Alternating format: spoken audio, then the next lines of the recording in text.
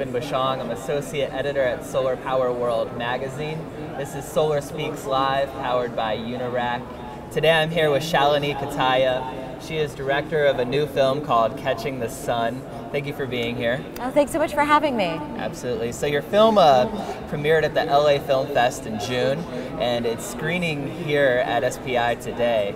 Can you tell me a little bit about Catching the Sun? Sure. Catching the Sun is really about the race for the clean energy future, and about how solar, even without environmentalism, is the foremost economic opportunity over time. Can you tell me more about that? Why? It employs more people than virtually, it's the largest growing industry. And for me, I started to make the film because I was curious if solar could do for America what the automotive industry did for America, which is giving working people sort of a ladder of opportunity into the middle class. What did you find throughout your production? What I found is it absolutely could be one of the largest economic drivers in the next century. And other countries are already figuring that out and passing aggressive policy towards making solar a major industry. What can you tell me about the film premiere? Did it go well?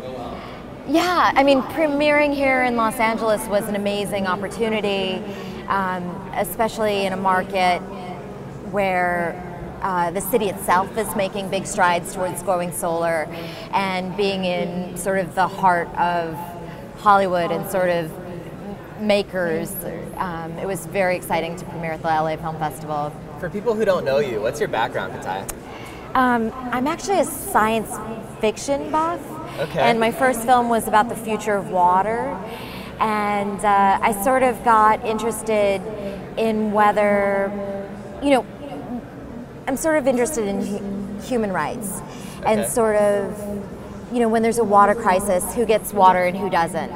And so while environmental degradation is increasing sort of divisions between rich and poor, I was also curious if the solar industry and sort of promoting things that are good for the environment could create also more equality, more economic equality. Well, I'm sure many in the solar industry appreciate the exposure you're offering them with this film.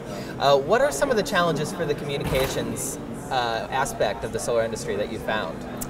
Well, I think what I learned in the 4 years of making this film is that this is the most exciting industry, and that the life-saving solutions that the planet needs already exist, and they're already cost-efficient.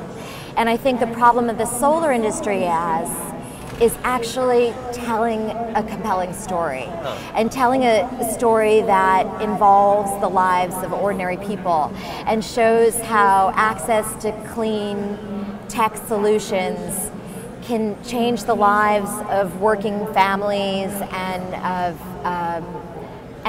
really make solar a kitchen table issue.